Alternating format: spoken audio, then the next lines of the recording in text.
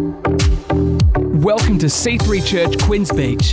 We believe Jesus Christ gives life to the full, and we are called to live it and share it. We pray you enjoyed this message today. Woo! Okay, here we go. Thanks so much for joining us today. This message, we are continuing in the Gospel of John as we look at the real Jesus. And in the Gospel of John, we see these 7 miracles that the first half of the book revolves around. And we are diving in today. This is week 4, and this is the real Jesus, preeminent. Yeah. Now, a few things are different today. There are some restrictions lifted in this beautiful COVID-19 world. And so I have some people here with me. Can you... Just a few. My renter crowd are doing well, and nice to have real live humans as we do this, as opposed to just picturing you in your home there. It'd be nice if we were all together, but we will roll with what is appropriate. So that is happening today. And you can see I am standing, which is a much more comfortable frame for me preaching. So here we go. If you would like to open your Bibles in your homes or here today to John chapter 6. And we'll start in verse 14, and let's read together. So after the people saw the sign Jesus performed, and the sign they're referring to is my beautiful wife's message from last week when she unpacked the real Jesus catalyst. And this was the feeding of the 5,000, more like the feeding of the 15,000. There were 5,000 men, but there were plenty of ladies and the kids. And so this is the miracle that is being referred to here, the sign. And so this account that we're about to read, Jesus walking on water, follows straight after that. So after the people saw the sign Jesus performed, they began to say, surely this is the prophet who has come into the world. Surely this is the Messiah, the one that they've been waiting for. And Jesus, knowing that they intended to come and make him king by force, he withdrew. Now, they were wanting to force Jesus into a mold that they thought he belonged in, but he had a different framework for how he knew he needed to come. The picture of the Messiah was different to what was expected. And so he withdrew to a mountain by himself. And this account here that we're about to read, the walking on water, you can also see in Matthew and Mark's Gospels. And they add a little detail that Jesus withdrew to pray. And so he moves aside from the crowds. He's praying, and he sends his disciples across the lake. So verse 16 here. When evening came, his disciples went down to the lake, where they got into a boat and set off across the lake for Capernaum. And Capernaum is a couple of messages ago where the official son was unwell and Jesus healed him from 27 kilometers away in Cana. Capernaum was where that boy was, and now he is healed, he is whole, he is well in this place. So by now it was dark, and Jesus had not yet joined them. So they are out on the lake rowing. Verse 18 says, a strong wind was blowing against them, and the waters grew rough. You ever been in times in life where that feels like your reality? When they had rowed about 3 or 4 miles, that's a decent row right there, they saw Jesus approaching the boat, walking on the water. It's pretty full on. And they were frightened. Fair call. But he said to them, it is I. Don't be afraid. And then they were willing, only then after he spoke, then they were willing to take him into the boat, and immediately the boat reached the shore and where they were heading. Have you ever tried walking on water? So I think I was about 9, and in New Zealand we had this little above ground pool, and I remember maybe my granddad had preached a sermon that Sunday about Jesus walking on the water, and I remember giving it a go. And so this 9-year-old kid kind of excited to see, and so there were steps that you climb up, and I remember putting my foot on the water, and you know, this little childlike faith, and waiting to feel, normal water texture. You're thinking it should be more like, more like Play-Doh or something, like halfway between solid ground. And so I was hoping and didn't kind of feel anything change. It was still water. And then in my little kid brain, I'm like, but I think I need to step fully into the water. And that's what faith is, right? And somehow I kind of understood this. And so stepping into the water, I found it was truly amazing as I sank, as you normally do. And I'd even prayed and said, God, could you... Walking on water literally is extraordinary. And so let's not miss that here in this account. It's mind-blowing. And so here we see the real Jesus preeminent. He is without match. He's matchless. He's supreme, unsurpassed. And the real Jesus is Lord, is God over the wind, over the waves, over the laws of physics, over every atom that has ever been created. He is Lord over it all. But I want to ask you today, does your Jesus walk on water? It's important for us to think about, does your version of Jesus, that who you know him to be, does he walk on water? It's important that we do not live with an inferior view of Jesus. Because sometimes we have to upgrade our understanding, and we can't live with this inferior view of Jesus. We need to know, and even what we've gone through and are about to go through in this series, that the real Jesus is transformer. He is the transformer. The real Jesus is limitless. The real Jesus is the catalyst. The real Jesus is preeminent. And we're going to look over the next few weeks. The real Jesus is the illuminator, and he is life.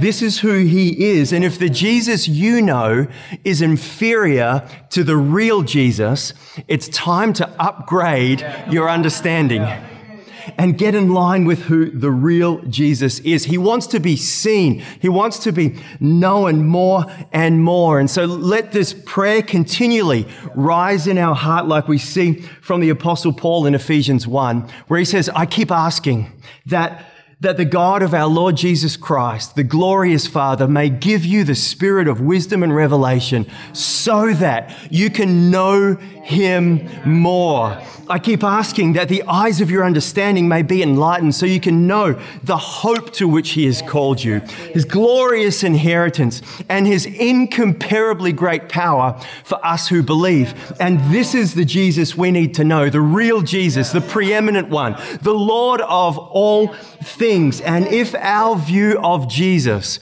is inferior to the real Jesus, then it is time, good people, for us to upgrade our understanding. And so maybe right now you're going to make a decision that this week, okay, I'm going to dive into the 7 miracles of Jesus in the book of John.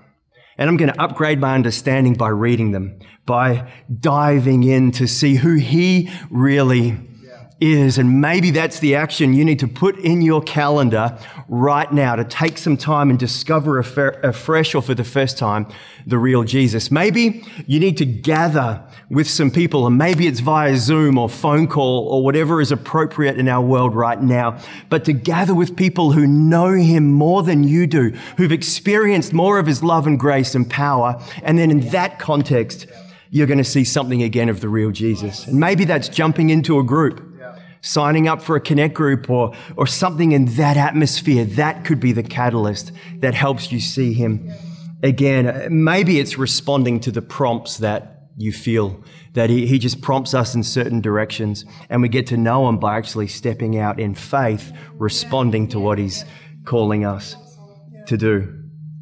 Okay, a few things to note as we come back and look at this account. Firstly, it's important to know that Jesus sent them ahead of him across the lake. Jesus sent them. He sent them across the lake. And it's important for us to know that when he sends us, he's committed to us on that journey.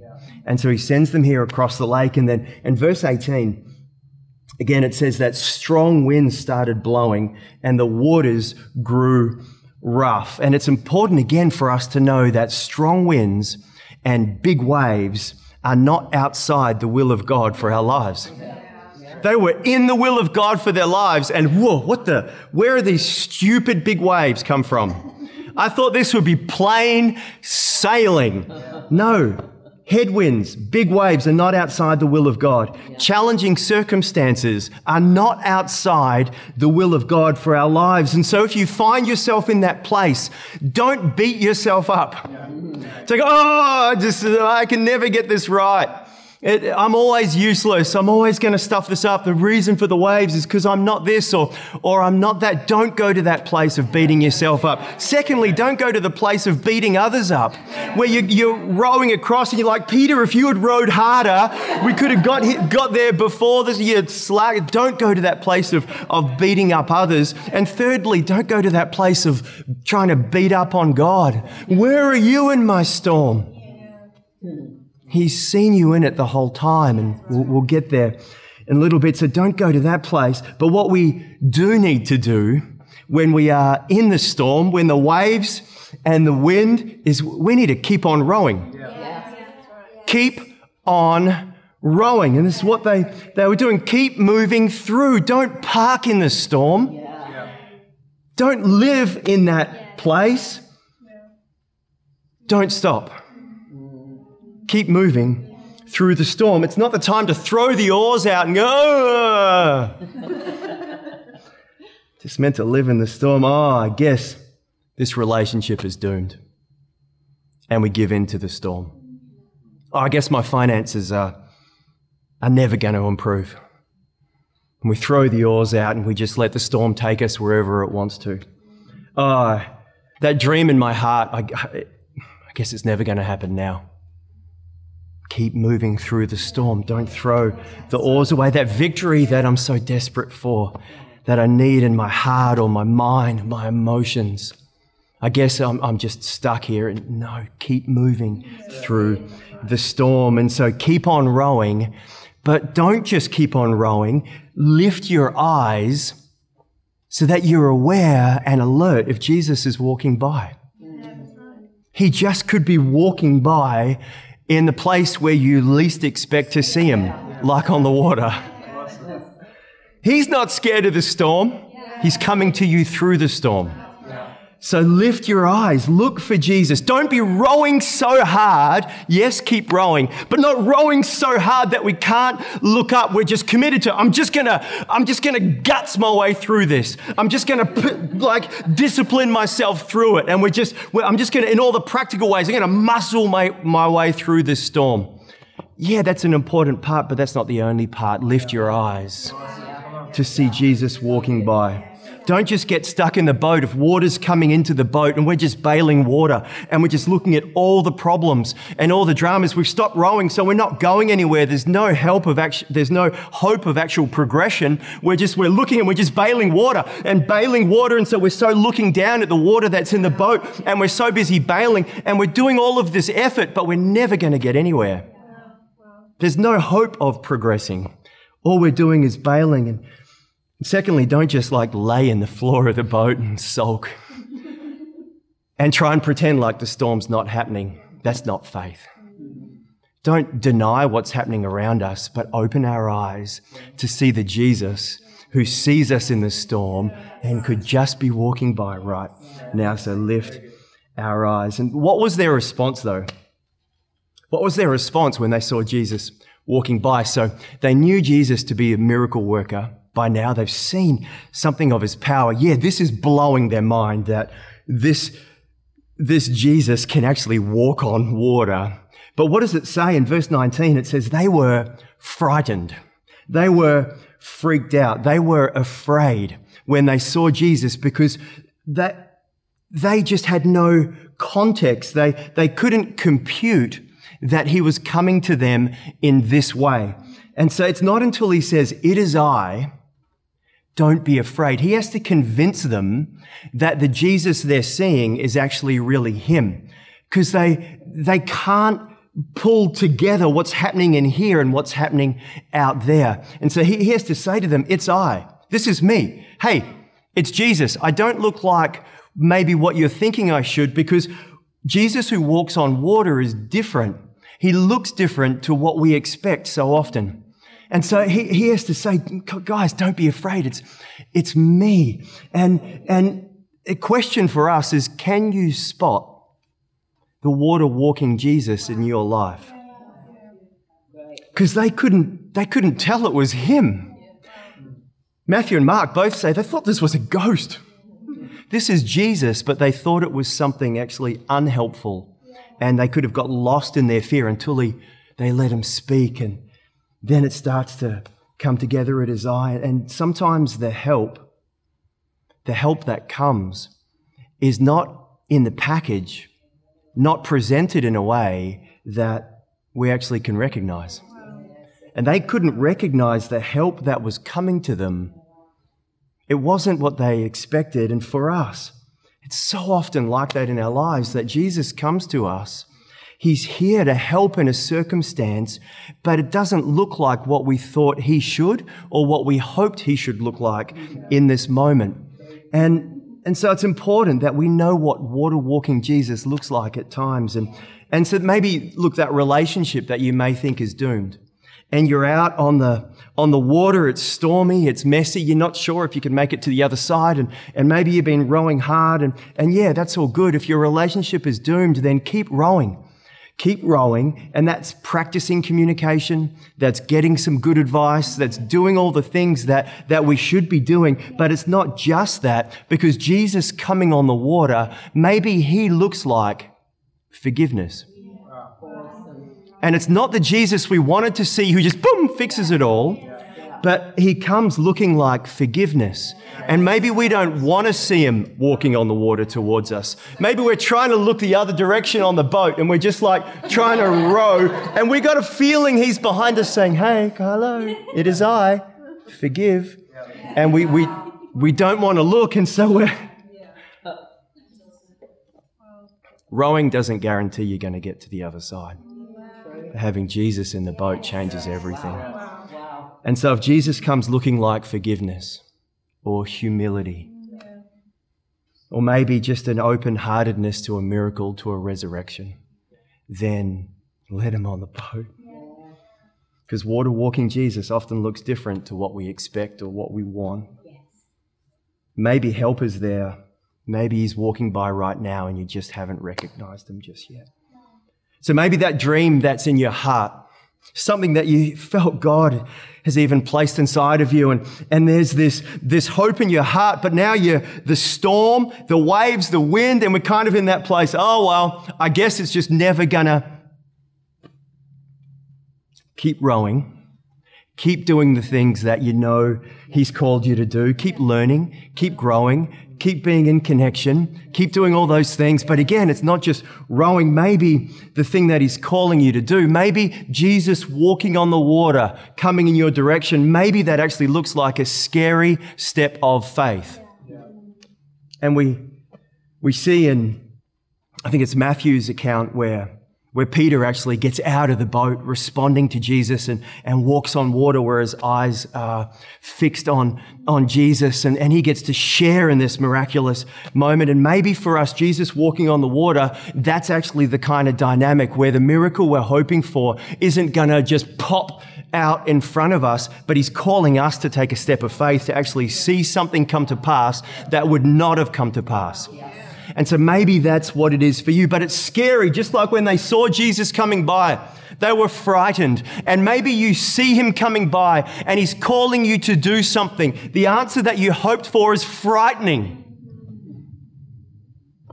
Come on, let the miracle working one into the boat.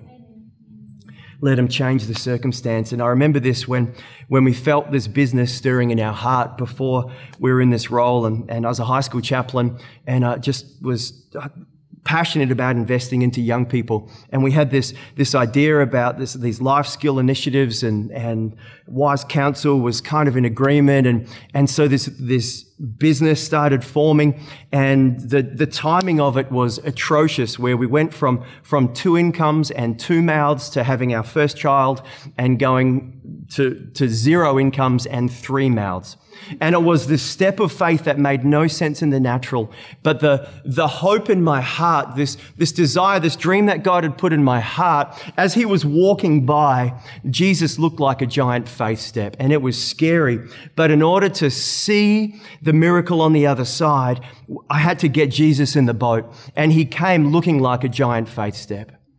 And so we made that step and we stepped into that business. And on the flip side of that, reaching the other side was in 3 years, that business communicated hope into over 100,000 students' lives. And you don't know what's on the other side of opening our eyes and keep rowing, keep doing what we need to do, but eyes open, looking for Jesus walking by. But remember, when we see the answer that he is and that he brings, it often looks scary. It often looks scary. Water walking Jesus often looks different to what we expect or hope. It's great news. Great news. In verse 21, we see that after Jesus spoke to them, and sometimes we have to still ourselves to hear him speak. Sometimes we've got to stop watching Netflix and spend 10 minutes in the scriptures so that he can speak. Sometimes we need to ensure that we are vigilant about being in church, even though it's online coming into our homes, that it's not optional, but it's not even just weekly, but we're looking every day at how we're connecting with our Saviour, living this so that he's got the chance to speak, so we can quiet the fear in our hearts, so he can come on the boat and change everything, because it was once he got into the boat that things changed. And we need to know that some of us are facing storms that we do not need to, because we're choosing not to allow him to come onto the boat, not to hear his voice. And we are stuck in storms we do not need to. And so sometimes, maybe this is for you, you need to make a choice, a strong choice today. And when we understand that with Jesus on my boat, the storm must submit. With Jesus on my boat, the storm must submit. He is preeminent. He is supreme over all. So man, I want Jesus on my boat, but I'm aware that there are some times in my life where I know what that means and I don't want to face it. Because it's easier just to sit in the boat and let the wind and the waves push us wherever they want and hoping we're just going to make it through. But let's get him on the boat with us. We need to say, Lord, all aboard. Lord, all aboard, whatever that means. If that looks like forgiveness, then help me go there. If that looks like a faith step, then help me into that place. If that looks like a difficult choice, Lord, all aboard. Come, and I'm stepping out. And sometimes the world around us is in a storm, and he comes to quiet the storm in our heart. And the external may not change, but the internal looks totally different. We got to know that whatever it looks like, and we don't control what it looks like on the other side, but we are better off with him in the boat, because with Jesus on my boat, the storm must submit. I want to finish with this thought for us. In Mark's account, he tells us in Mark 6:48 that as they were out there on the water, the wind is against them, waves are rising, water's coming into the boat. It tells us that before Jesus goes out onto the water, it says that Jesus saw them straining. He looked from his place of prayer and he could see down into the water and he saw them straining. He saw them the whole time. He saw them the whole time. Before they saw Jesus coming to their rescue, Jesus saw them. And so we have to know, you have to know that he sees you. There are two parts to this. It's important to know also that Jesus didn't come to them as soon as the struggle started. He's like, whoa, that was one rough row. Whew, they've done one rugged row. Boom, I'm there. Because I just want to pull them out of any challenge, No. They've gone 3 or 4 miles. They've been at this a long time. And James reminds us that perseverance must finish its work in you so that you can be mature and complete not lacking anything. Mature and complete. And there's a work that God can only get happening in us as we persevere. This is a great gift. It's a horrible gift, but it's a great gift. God's not cruel. He's just more concerned with you becoming mature and complete than living in comfort. And so the storm can be your greatest gift, can be the greatest gift. And I want to remind us again today, and some of us, this will be a helpful reminder to you that if Jesus called you to the other side, then he's committed to getting you there. He called them to the other side. These were his guys. This was his team. If he's your God today, if he's your Lord and Savior, then he's called you, and he's called you to the other side of many things in your life. And if he's called you there, then he's committed to coming on the water with you. He's committed to getting you to the other side. And so we got to know that when it looks unlikely, when it looks difficult, when it's like, I've got no idea how I'm going to get it through. I've lost the oars. The boat's nearly filled with water. We got to know, lift our eyes, do what we can. And Jesus is coming to us. If the Jesus I know is inferior to the real Jesus, it's time to upgrade my understanding. Yes. Water walking Jesus often looks different to what I expect. And with Jesus on my boat, the storm must submit. Must submit. Thanks so much for joining us today on this podcast. We encourage you to let this word further help you live and share the life to the full that Jesus gives. If you want to check out more of our upcoming events, service times, locations, or to give online, head to c3hh.com.au/give.